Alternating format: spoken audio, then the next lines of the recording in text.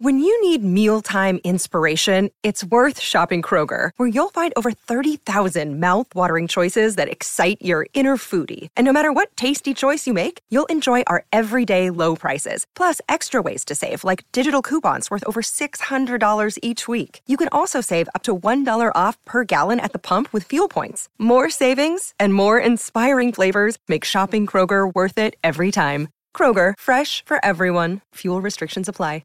Another day is here, and you're ready for it. What to wear? Check. Breakfast, lunch, and dinner? Check. Planning for what's next and how to save for it? That's where Bank of America can help. For your financial to-dos, Bank of America has experts ready to help get you closer to your goals. Get started at one of our local financial centers or 24/7 in our mobile banking app. Find a location near you at bankofamerica.com/talktous. What would you like the power to do? Mobile banking requires downloading the app and is only available for select devices. Message and data rates may apply. Bank of America N.A., member FDIC. 92% of households that start the year with Peloton are still active a year later. All because of a fancy bike? Not just bikes. We also make a rower. Have you ever tried to row? Too hard. Not with Form Assist. It actually teaches you how to row. So it doesn't matter if you're a first-time rower or a seasoned pro. Peloton can help you achieve your fitness goals. 92% stick with it. So can you. Try the Peloton Row risk-free with a 30-day home trial. New members only. Not available in remote locations. See additional terms at onepeloton.com/home-trial. You could save big when you bundle your home and auto with Progressive, but when we just come out and say it, it feels like it falls a bit flat. So we're going to use humor. But we don't want to insult your intelligence, so nothing too goofy. And we need to avoid any polarizing topics. Oh, and it has to be about how you can save big when you bundle your home and auto with Progressive. You know what? Maybe humor is a bad idea. Yeah, it's never going to work. Progressive Casualty Insurance Company and Affiliates. Discount not available in all states or situations.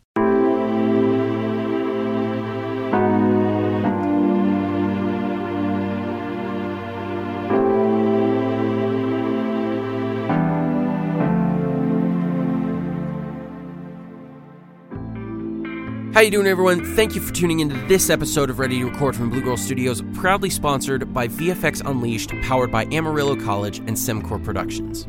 My name is Daniel the D3 Cohen. I'm your host, and I'm speaking to you from Blue Girl Productions' worldwide headquarters and studios here in my garage. I'm a 20-year-old aspiring musician, engineer, and producer, and like many of you guys, I make music out of my own home studio. You know, some of today's biggest hitmakers work from home studios, so maybe we can help one of you accomplish your big dreams. Now, before we get into the episode, I want to talk about our sponsor, VFX Unleashed, powered by Amarillo College and Semcor Productions. VFX Unleashed is a complete accredited online VFX school where you can learn how to have a career in the visual effects industry in classes taught by industry professionals. There are programs in all major aspects of VFX production and software, including Photoshop, After Effects, Maya, Nuke, Cinema 4D, and many more.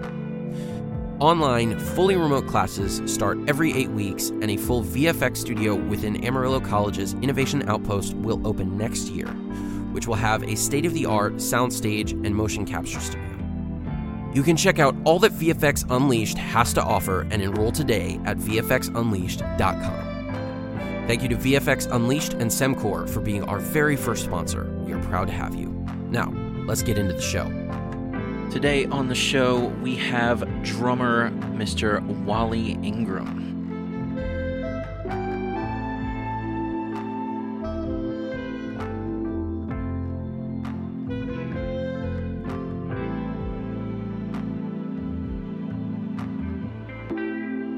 In trying to find ways to describe Wally Ingram to all of you, all I could really think of was man, myth, legend.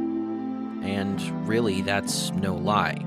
Wally is something of a legend in the recording industry and the music industry in general, having done a lot of work with Sheryl Crow and many others. I mean, when your motto is, when in doubt, just add Wally, I think it speaks for itself. Certainly in my own friend group of people like Dusty Wakeman, Phil Milner, Tree Adams, and many more, Wally is something of... he is quite the legend and a dear friend to all of them. And certainly having so much in common with Wally, it's been a lot of fun to do this conversation with him. So here is my conversation with Mr. Wally Ingram. Enjoy.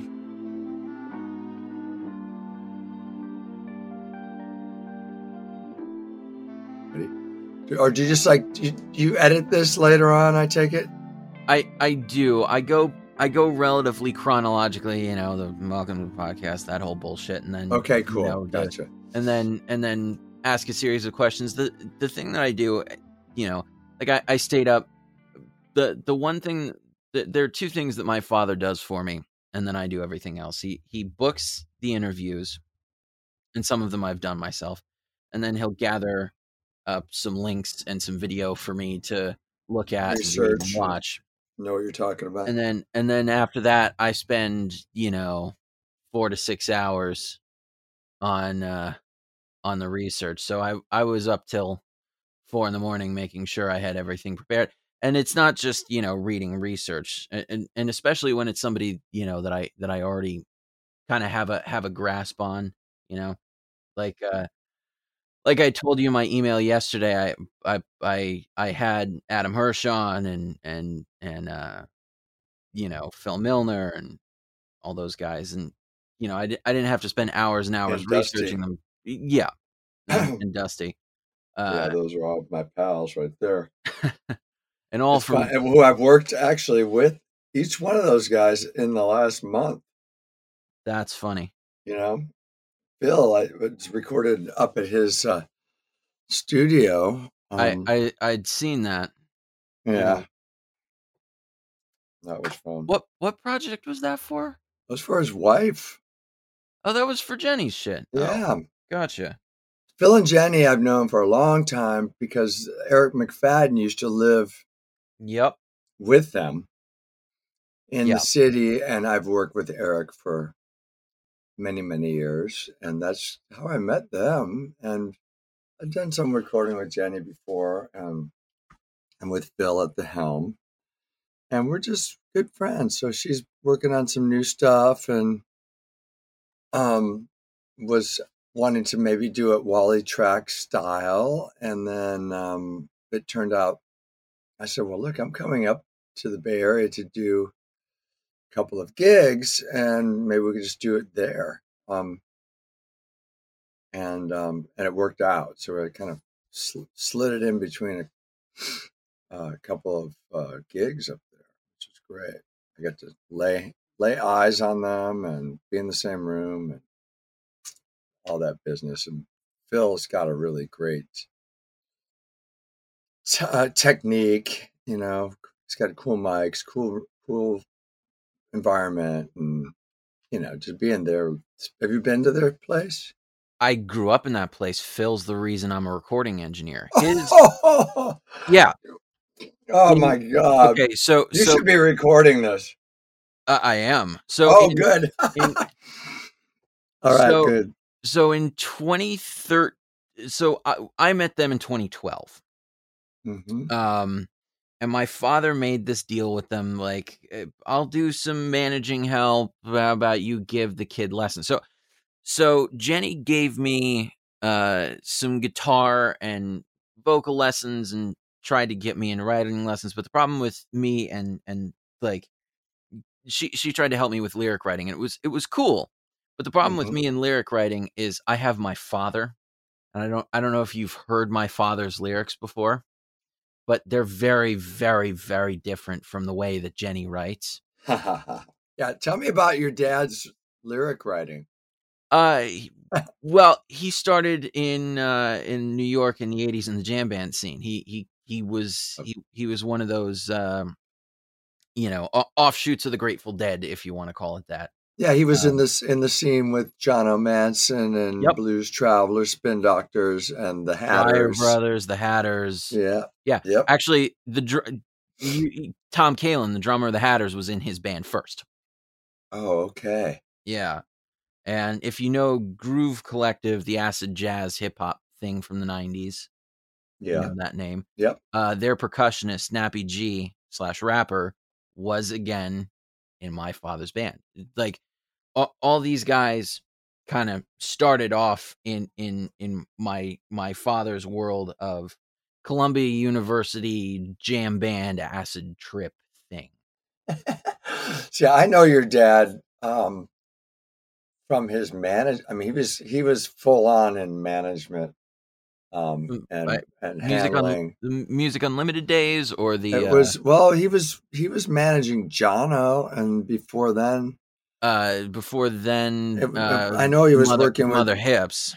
Okay, yep, and then I'm not sure exactly when I met him, but Blues Traveler and I were really pretty good friends because I was working with Sheryl Crow, and we were all on A&M Records, and we were, we put together for a double bill tour, which just kind of skyrocketed all of us. We're kind of simultaneous path to success at that time, and we just killed this, I don't know, 2 or 3 month theater tour together, sold out everything, and become great friends. And Blues Traveler ended up hiring me to run the workshop stage on the Horde tour for a couple of years. And I know I'm not exactly sure when I met Billy, but it was somewhere in all that. And I used to do gigs with Bob Sheehan and John O'Manson and High Plains Drifter, kind of this combo of jam band folks together. But I'm not exactly sure when I met Billy. I don't know when he fit into the whole mix, but I knew David Graham, and I know that those guys were they were partners, right? Kind of. Well, ish. My father worked for Music Unlimited, Bill, right? Initially he worked for Music Unlimited, and then ish. How did that work? I think in the late 80s, after my dad graduated, he worked for David as Music Unlimited. Then his band broke up 89, 90. And Bill heard that the band was done. He was elated. He went, come work for me. Okay. And then my father was out here by the spring of 90, and then came back to New York the fall of 90 because he wanted to be with his grandmother and was homesick, and then worked for David for that year as Music Unlimited in New York. And then Bill died, and David flew out here, and David tasked my father of driving his van out from New York to California. Sounds about right. And he never went back. Yeah. Right. Yeah, that sounds about right. So we've had lots of run-ins, and I'm a big fan. I've yet to play music with your dad, which is something that needs to happen. My dad is not really a musician. He's a lyricist, but he's... Okay, because he considers himself... Is he in a band right now? No, he was... Okay. No, I've had him... Actually, I'll send you what he's done some stuff with me. I'll send you some of that. Actually, it's funny. Tree Adams' daughter sang on the thing that I'm going to send you, and he's actually been kind of Josephine. Yeah, Joe sang on my song. Wow, Joe and my daughter Lydia are really good friends. They met in Cirque school together, doing circus arts, and a few years ago, and then they are they're really good friends. As a matter of fact, my daughter joined them in Paris for a week this summer. Nice. They were kind enough to invite her, and Tree and I do a lot of work together, and we're in a band now, Dagnastopus. Yeah. We've got a real family connection with those guys, and sounds like you do too. When you're hanging out and you're interviewing Tree Adams and Billy J. Stein, both before and after the record, talk about, it being 1994 and they're crashing on your father's floor. It's a family affair. Absolutely. Yeah, 94 was a landmark year, I'd say. I think that was the year that I started playing with Sheryl Crow. And so we were on a, parallel path kind of. And Cheryl was really, she wasn't a pop star yet. She was really, carving her own niche. And our band was, a good fit for, what would become the jam band scene. I mean, we were kind of like playing in clubs, and we were a rock band, and we were not trying to sound like the album, and we were not trying to be a pop band by any means. And we were jamming, and it was, it was pretty killer. It was kind of a good fit when they connected us with Blues Traveler, and we just, I mean, because they already had this really great built-in audience, and we were kind of just searching for an audience, and and then all of a sudden she started getting some airplay, and videos started hitting, and then at some point we realized, oh, we are kind of a, I don't know if it's called pop band, but we're definitely popular music at that point, and having to like pay a little bit more attention to playing songs a little more like the record, and jumping through all the hoops that you do when you're in part of the promotional machinery, right? With big record companies and stuff. But yeah. So 94, 5, 6, 7, 8, right around there, and that was this whole run of the Horde tour, and the Blues Traveler guys became really good friends of mine. Bob Sheehan was one of my very best friends, and I actually, oddly enough, met my wife in his house in New Orleans. A mutual friend introduced us, and it's that kind of thing. So, the real definition of a family affair. Yeah, absolutely. And when Billy reached out to me and asked me if I would do a podcast with his son, I'm like, wow, sure. I didn't really. I'd love to hear more about you. Whether or not, I mean, I could probably spend an hour interviewing you about what you're doing. So I'm playing catch up. But then I kind of had a look at who you were interviewing and all these kind of audio recording legends. I'm like, whoa. Well, I've got my own little slice of the recording world going on here, but more from artist side, I guess, or drummer percussion role. And I do my best to surround myself with great engineers and technical people when I can get them. And if I can't get them in here, I have some virtual, I've got one particular engineer who gets on with me virtually, and we actually do sessions that way. I could probably let you do the line of questioning, but I will say this, that they have set me up quite nicely with like templates for different applications. I have a great live room. I have great microphones. We've upgraded every system during the pandemic, and taking PPP money and trying to just get everything. It's what do you do when your job's been kind of taken away? When you can't work, you just have to do something, survive. I've always wanted to have a great studio, and I'd already kind of been, putting it together, but it really did give me the focus to build this thing. And now really my challenge is going to be learning, really how to be an engineer as well, and how to handle the technology behind it. I've got to go to school. I've got to just sit down and put my time in. I can get around a little bit, but I can also get into trouble real fast. So that's kind of where I'm at.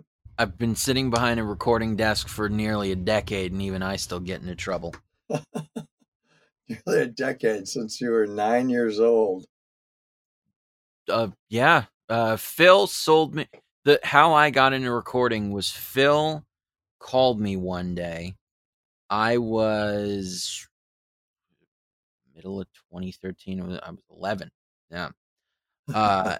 And he said, I have an old. I'm upgrading my rig. I have an old one I got to get rid of. You want it? Sure. How much? $400. I have that in my back pocket. Sure. 11. So we had dinner. We Paper had route money, right? Yeah. Or something. Pay cash money. So a couple days later went and ate Moroccan food with him and Jenny at the house on Baker Street. And Nice. And he set up the first session on the computer for me and explained the basics of how to get around the computer, which I already knew, but it was his rig, and so he wanted to like make sure I was all well and thoroughly versed in it. And I paid him $300 up front and took a rig home that night. That's cool, man. I can't think of a cooler like teacher. I mean, Phil is like such a gearhead and like interesting guy and great musician.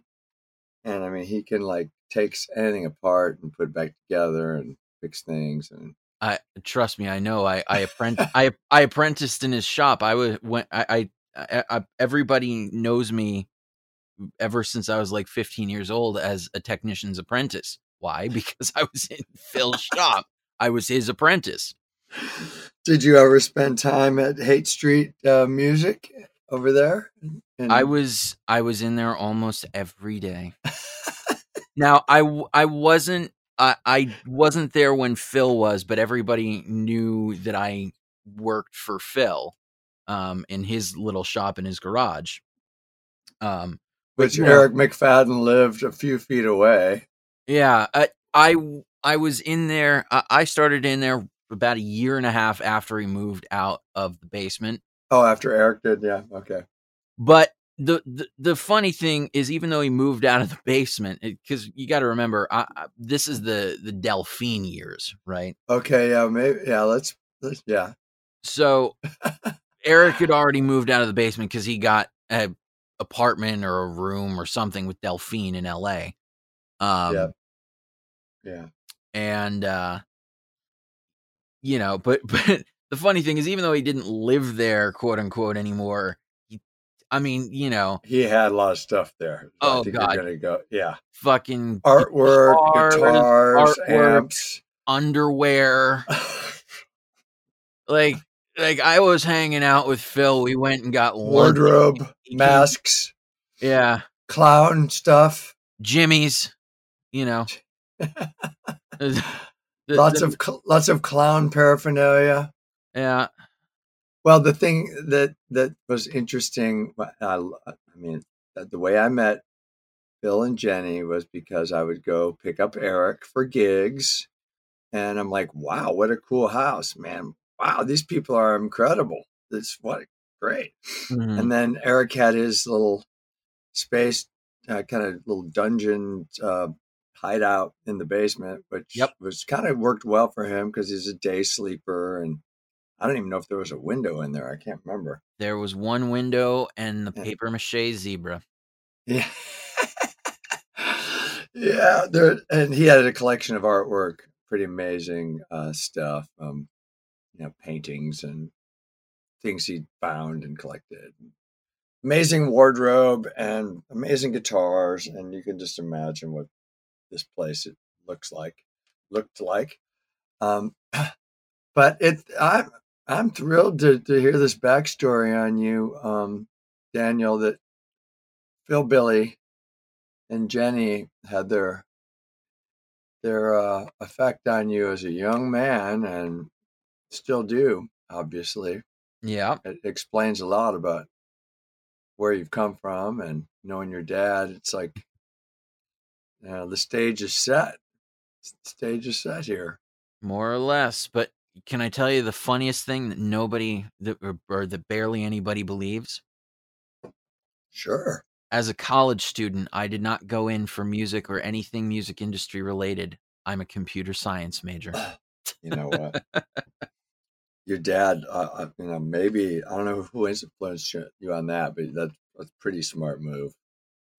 I mean, I actually didn't, I didn't go to school for music either. I was trying to figure out what, in the end, I probably could have ended up with some kind of a minor if somebody would able to tally it up like that. I did a ton of music coursework, but I landed in the communication arts school, the University of Wisconsin, Madison, which was a really great program. And normally I did a little bit of radio, television, film stuff, but I became passionately interested in what they at the time called a communication specialist program, but it was really communication and human behavior.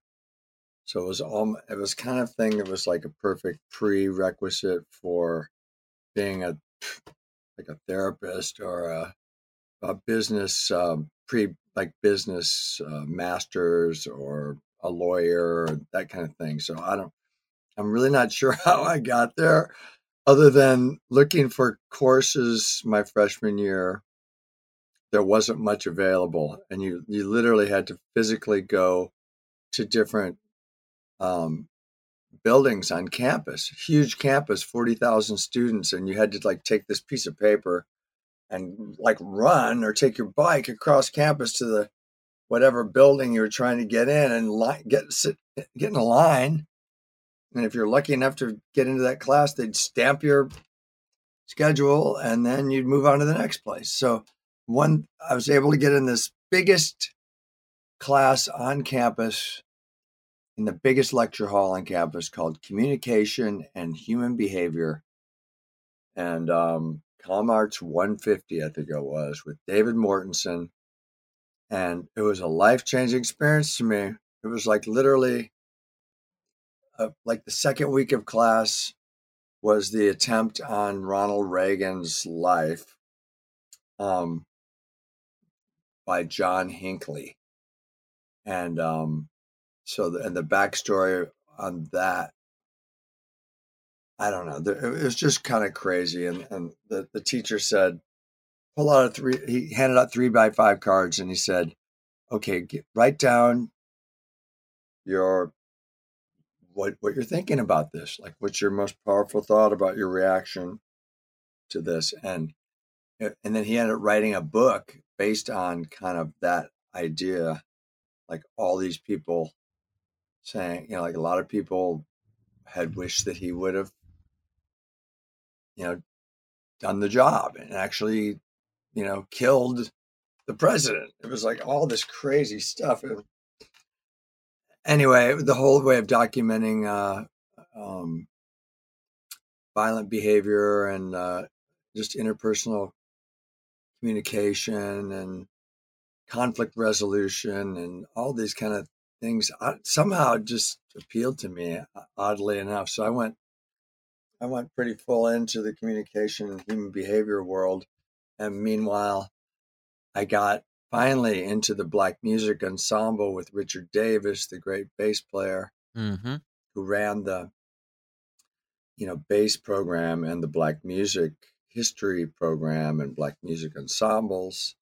And I got into when I finally got into his world my junior year, I went through like 5 semesters of history or 4 semesters of history and 5 semesters of Black Music Ensemble. And he became a mentor, as did the communication arts professor became a mentor of mine too. So I was in really good hands.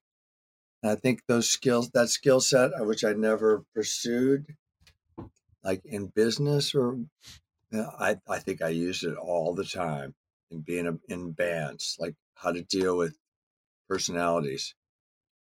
Yeah. Yeah.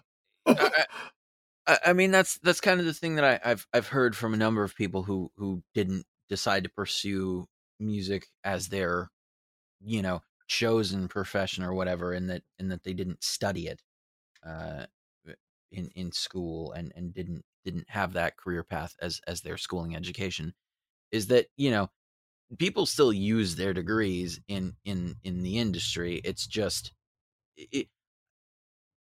most people don't think that they use them directly because they're not directly in the profession that they studied to be in, or they're not down that path or whatever. But a lot of people do directly use their degrees, even if they don't think they are.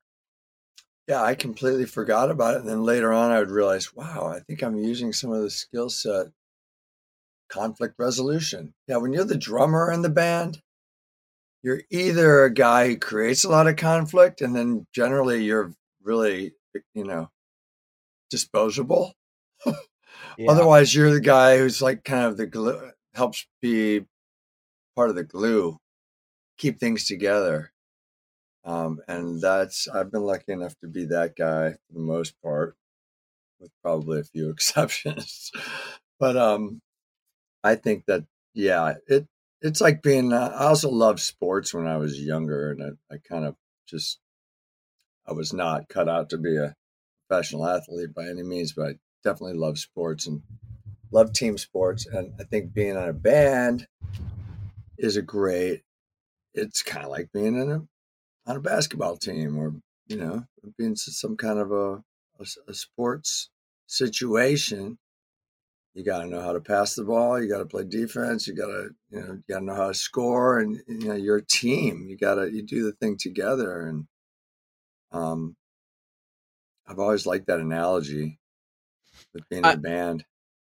And I think, I know people who've said that being in a band is much like a football team or a baseball team or something like that. But, one of those, but something that I realized is that, it is kind of more like being on a basketball or a soccer team, in that, not that while you're playing for the audience, you're also kind of, if you think about it as a team sport, you're playing against the audience in a way. You're trying to, because they're both the audience and the opposing team in a way, if that makes sense. Because, like, if you make a wrong move, they can steal the ball and can get on your offensive, and then you have to musically defend and get them back to enjoying themselves. I've seen a couple of wrong notes or a poorly played song get the audience, in a bad state of mind. You have to kind of get the ball back from them, or try and change their heart.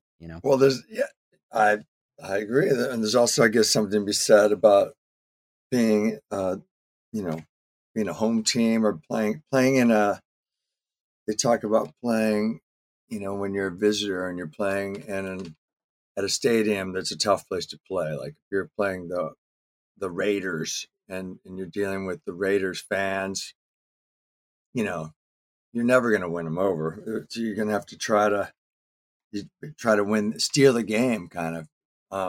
But different venues are a challenge in themselves, whether or not you're like in competition with anybody.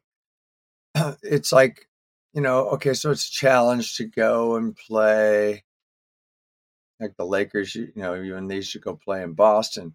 It's like a challenge to play in a venue that's really boomy, for instance, or has a bad PA system, or has just not good sight lines, or you're playing in a club and there's a freaking pole in the middle of the stage, or there's things like that where you just have to work with whatever your environment is and get yourself through the gig.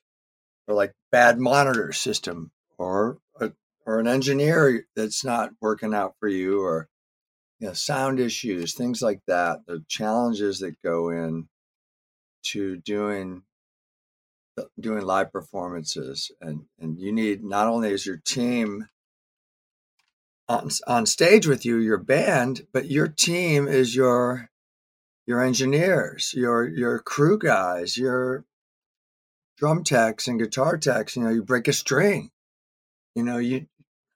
what do? You got to have somebody there to hand you another guitar, or change the string quick, or something goes bad. You get a bad chord somewhere in line. DI is not working. It's like, it's a full effort. It's like your trainers and your coaches and all that. The people that, I know almost everybody that's in the industry, you think about that a lot. Audiences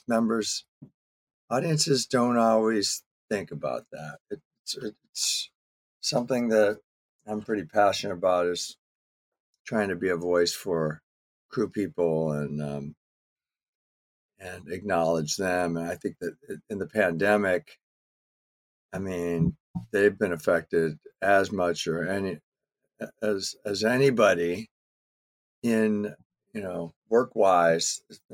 For, even myself, I'm able to, like, somebody sends me a project, I can record on it and send it, but if you're a live monitor engineer and that's what you do, or you're a guitar tech or something, you're not, when the gig's shut down, you're not working, just simply not working. You're looking for a new career. You're like probably working for Amazon or something like that. Or, I know some of the venues that have, when they began opening up, a lot of them are shutting back down again, but, looking for riggers and people that, would union people that would stagehands and lighting people and stuff that have actually out of necessity had to move on. So I think that we really need to be aware of that and just, I don't know. I'm kind of in a situation right now, Daniel, where I'm trying to pull myself up by the bootstraps again, because I was really excited about the way things were going. And I had spent a lot of time getting together a bunch of great Jazz Fest gigs. We're all lining up and things looked like they were moving forward. And that was a big blow when Jazz Fest was canceled. And then something like a Hurricane Ida comes along, and you're just all of a sudden you're going, damn, who even, at that point you're more worried about your friends and the people of New Orleans and now the people all across, all the areas affected by the hurricane and by the flooding and stuff. That's like, what's really important in life? It's like people are fighting for their lives and have no power, and on top of that, the whole, our profession has been kind of wiped out or sidelined for a while. It's just like, oh my God, it's a crazy, crazy time. And we're going on 2 years now. It's really just about, it's coming up on 2 years. Yeah. It's crazy. And we don't know what's going to happen next. It's going to get better before it gets worse. I mean, it's kind of, right now it looks like worse before better, sadly. But I that's why partly I'm kind of like, oh wow, I better now again refocus again on recording and what I can do, what I can do on the home front, and try to facilitate some cool interactive musical experiences with people, even from afar.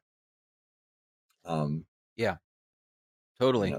Kind of amazing that we're doing things like this, these, the podcasts and Zoom meetings and all these other kind of interactions. I bet you know a thing or two about high quality interacting through the internet. I know there's been a lot of work kind of recently to try to upgrade the interactability of, musicians trying to play together, if not real time, but I think it's moving that way a little bit, right? It's seeming to start to. I know some people have done. I even saw some friends of mine do a Zoom jam session. I don't know how well it went. I mean, I watched it, but even so, I'm not sure. From the audience perspective, it seemed okay, but I've never actually talked to the two guys who were jamming via Zoom, and trying to do the thing well. Like, were you playing ahead of the beat and trying to like predict when it was going to be? Were you playing on the beat? Like, what how were you doing that? It's hard to. I guess if you could play some, adjust the kind of music you were doing, where you didn't actually have to be locked in completely. That would be one way to do it. I don't know how far we are away from that kind of thing happening. I know Bob Weir and his camp over at TRI. Somebody had told me that you had to be within, I don't know how far, but it was like some kind of a range, and you had to have the right technology, and it was possible. But I'm not sure how far that range was. It certainly wasn't like around the world. It was like, I hate to even speculate, but I feel like it was like 500 miles, which is not that crazy. I mean, you could be in San Francisco and LA if that's what it was. I really don't know. If this was a call-in show, I would throw that out there and say, hey, does anybody know about that? Phil would probably know. Phil Billy might know. He might. Somebody at TRI would certainly know about that. I think it's been one. I'm curious if our dear friend and colleague Tree Adams would know, because he's got the he told me about it. He has his rig, and then one of his engineers, like his chief engineer, has a matching rig at his place, and they're linked so that they can be looking at the same sessions. And Tree, we've been doing some stuff together. Not in real time, though. He sends me files, and then I send them off back to him and his one of his assistant engineers, and then they kind of reset it up. But we haven't really tried to do something together in real time. My engineers, I've got a couple of different engineers that can get on my computer via Zoom, and just like I share my screen with them, and they can be in my control room or like looking at the kind of handling, like it's as if they're in the control room. Mm-hmm. I'm in the drum room, and they're actually still able to talk back to me even through the talkback, right, and kind of run the session. I mean, it's a little bit glitchy. I don't think they're hearing great. My good pal Jay Vatuk, who lives in the East Bay now, and he's a producer, engineer, musician I've known since college days. Mm-hmm. And he said he had his finger on the pulse of some pretty high quality audio, kind of zoomy technology. I don't know, it might be similar to this Zencastr thing you're using, but I don't know. It's one of those things that's going to be ongoing, I think. Yeah. It's going to get better. Yeah. But let's face it, we all want to play music live, and we want to play for the people, and you want to record with people live, it's in the room if you can. Right. That's optimal. But this is it's a pivot, so to speak. It is. I'm fortunate to have, we're in California, which is right now surging, but I have a group of people who I can trust, which is good. And we're all down with the vaccines, and when booster shots become available to us, which actually my little cousin who's kind of immunocompromised, she had kidney failure. And she was only 14 when she had kidney failure, but oh my God, and ended up getting a kidney transplant. But she just got a booster shot. So that fantastic. I see this moving in the right direction. But as soon as the booster shots become available for me and everybody else, I'm definitely jumping on the bandwagon. Anyway, I have a number of people I can trust, and of course, even though we're all vaccinated, it's still a risk. But at this point, there is a number of I don't want to take too many risks. I'm not one to really love that. Yeah, on that front, I've been, as soon as I was able to get vaccinated, I went for it. I'm a stage 4 cancer survivor now, coming up on 15 years, head and neck cancer. So I probably would qualify for a booster Probably. Maybe sooner than later. I don't know. I haven't really looked into that. I probably should soon. But and as soon as my daughter she's 15 now, but when she was when it became available, I can't remember if it was for 14-year-olds or 15-year-olds. But anyways, she wanted to do it. It was kind of her decision. I mean, we were all for it. I have a real hard time unless somebody has some kind of a situation that it's truly a health risk concern. And I do have a friend that had a bad reaction, musician friend of mine who has asthma, and he had a pretty scary bad reaction to the first vaccination, and he's very hesitant about completing it. And I think it's really taken a toll. It's like, because he's not vaccinated completely, and it's kind of tearing him up. And it's also like he can't technically go do a gig that you need to be fully vaccinated. It's just like, what?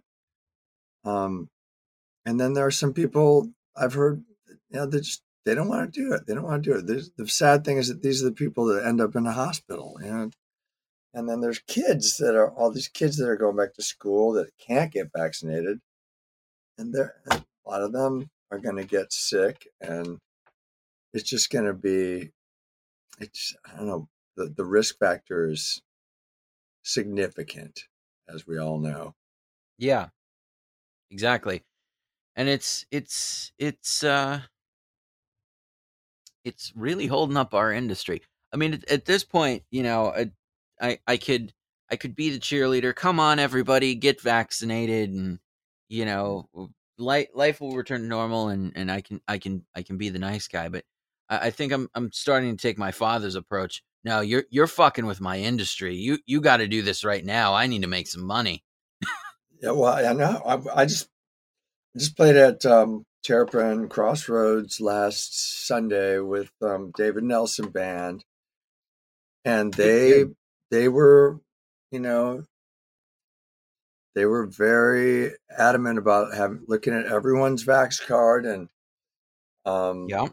even David, just like David's around 80 years old, and they're, definitely for him, but and he didn't have it on him or something, but he was able to get a hold of it. Yeah, I mean, no one's getting in there without it. I think Northern California is really seems to have it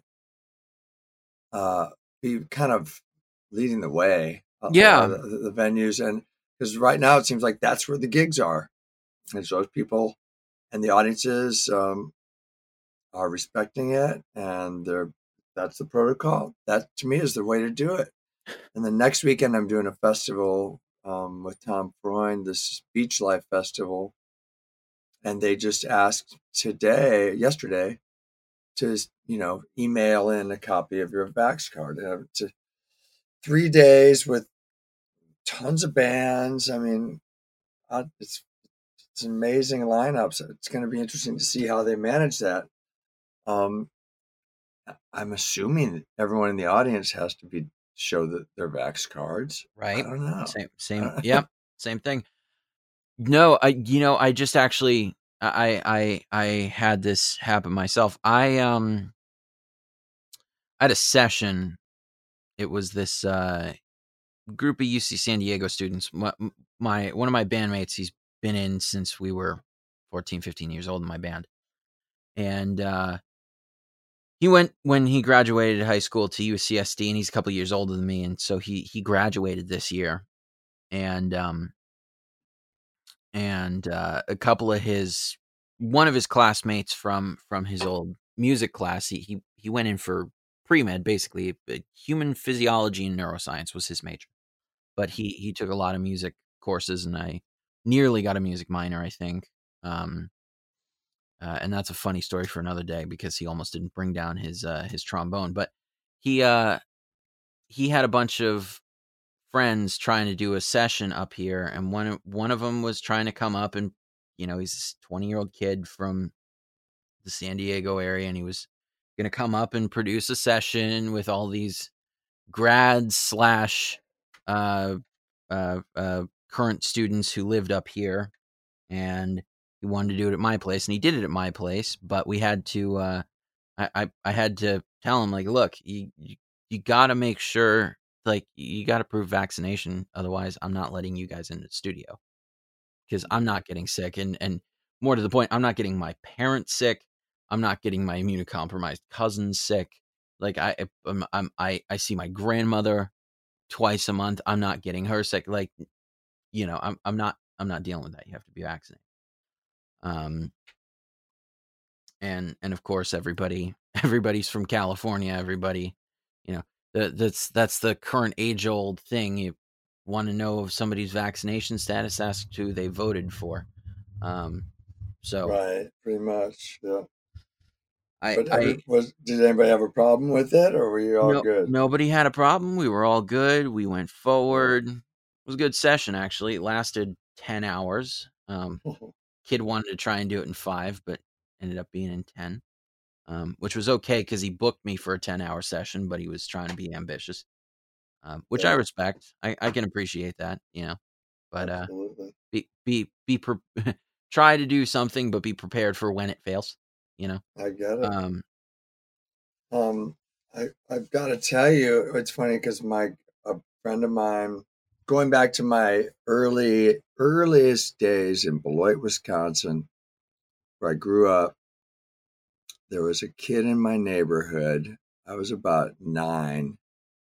He and his brother were 7, and they were adopted, to a sociology professor at Beloit College.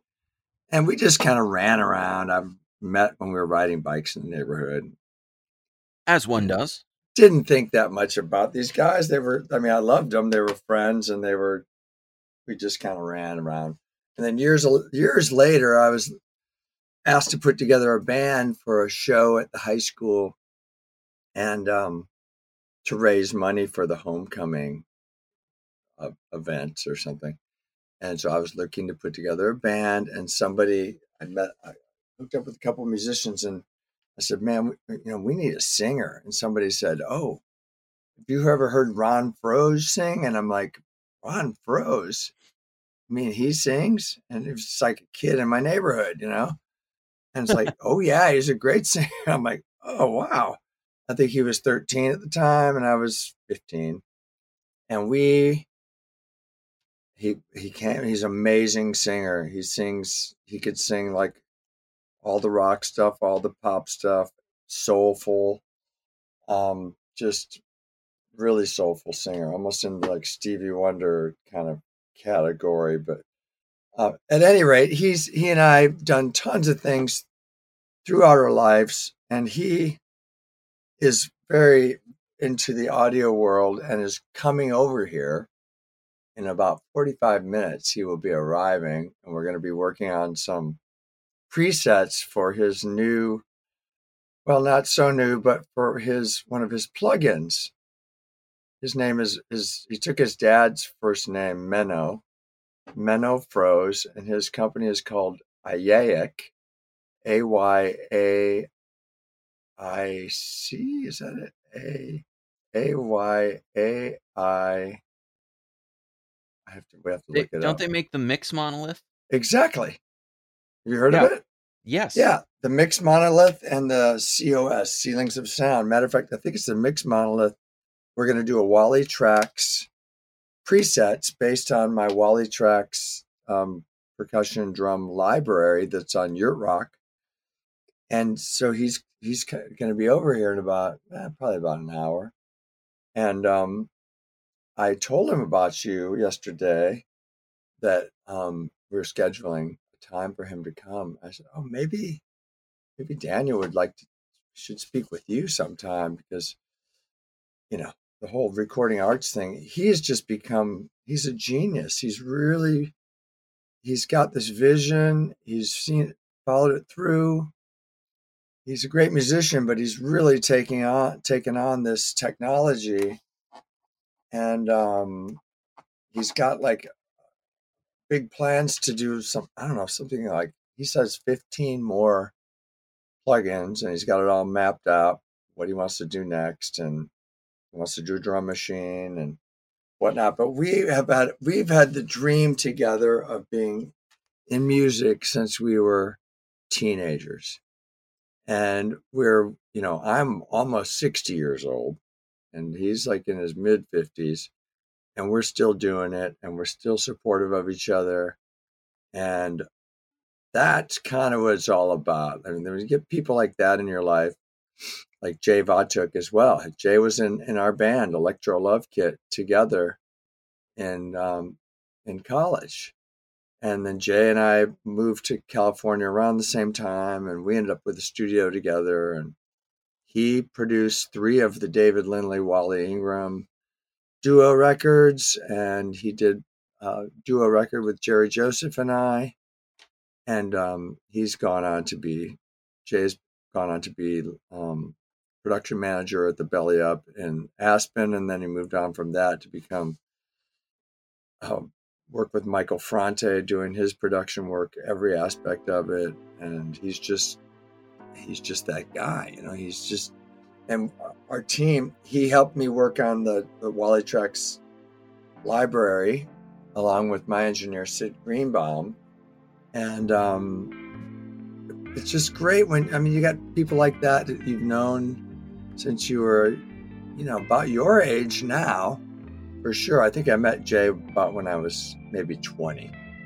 And to know that a lot of these guys are still doing it or pursuing it is pretty cool. I'm going to definitely introduce you to a handful of people that are in my camp that I think would be interesting to speak with for your podcast regarding engineering and music. I've been having a lot of fun sharing this conversation with you, and it has been super duper cool to have Wally on the show. Having his insights and his background, both as a drummer and a producer and a studio musician in general, and as a whole, has been really fun to talk to him and talk about all the things that he's done and all the ways to go about being a drummer and producer in today's modern remote recording world. Now, this conversation will pick back up, and it will have some really kooky, crazy stuff go on along the way, too. But we have a special break in the action, which is why we've been delayed in releasing this episode. This week, the week of May 30th, 2022, we are headed down to NAMM 2022, where we will be covering As Media and giving you guys an inside look at what is going on and what is new at NAMM 2022. There will be a lot of familiar voices and friends of the podcast, as well as some new people and some really cool gear from really cool companies. Now, while there may not be more music to geek out on next time, there will certainly be a lot of gear too. So tune in for all of our NAMM 2022 coverage, where we will be going through every bit of pro audio that we can get our hands on and we can talk to. For now, though, this is Daniel the D3 Cohen signing off from Blue Girls Productions' worldwide headquarters and studios here in San Francisco, California. We're ready to record.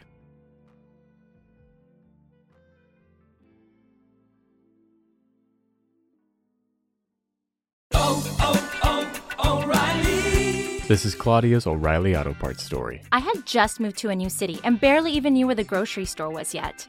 When my car wouldn't start one morning, I didn't know who to ask about local shops. But I remembered a name from back home, O'Reilly Auto Parts. I called and they pointed me to a great mechanic just down the street. Now, I feel a little more at home. O'Reilly Auto Parts. Drivers who switch and save with Progressive save over $700 on average, and those savings add up. Imagine what you could buy in the future. Hey, remember how 20 years ago I switched to Progressive? Well, now it's the future, and I used all those savings to buy this new hologram phone. Because, it's the future, and everything is holograms now. So switch to Progressive and save big because those savings can add up in the future. Progressive Casualty Insurance Company and Affiliates. National annual average insurance savings by new customers surveyed who saved with Progressive in 2020. Potential savings will vary.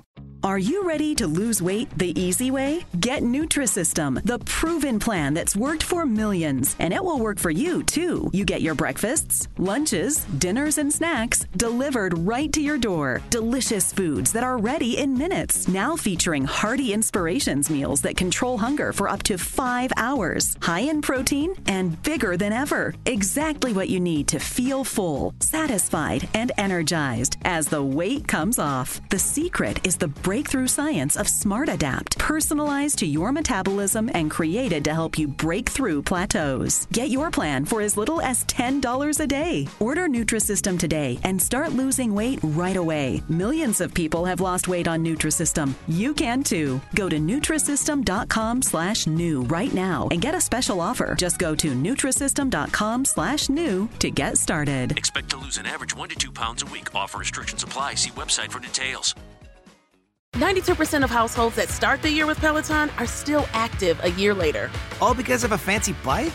Not just bikes. We also make a rower. Have you ever tried to row? Too hard. Not with Form Assist. It actually teaches you how to row. So it doesn't matter if you're a first-time rower or a seasoned pro. Peloton can help you achieve your fitness goals. 92% stick with it. So can you. Try the Peloton Row risk-free with a 30-day home trial. New members only. Not available in remote locations. See additional terms at onepeloton.com/home-trial.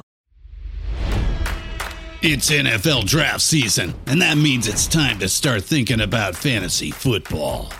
FantasyPoints.com features industry-leading experts and prognosticators using proprietary hand-charted data to help you score more fantasy points. FantasyPoints.com is the place to go for whatever kind of fantasy football you play. Whether you play fantasy football, daily fantasy sports, or do a little bit of everything, Fantasy Points has the meticulously researched content to guide you to victory. And why wait for the fall? Fantasy Points also covers the new spring football league, the UFL. Join the guru, John Hansen, Scott Barrett, Joe Dolan, and other massive names in the fantasy football universe with an exclusive offer. Use code Pantheon for 15% off any Fantasy Points package, including the all-in package, with access to every article, tool, and data nugget that Fantasy Points has to offer. That's FantasyPoints.com and code Pantheon for 15% off at Fantasy Points. FantasyPoints.com, code Pantheon. Score more fantasy points.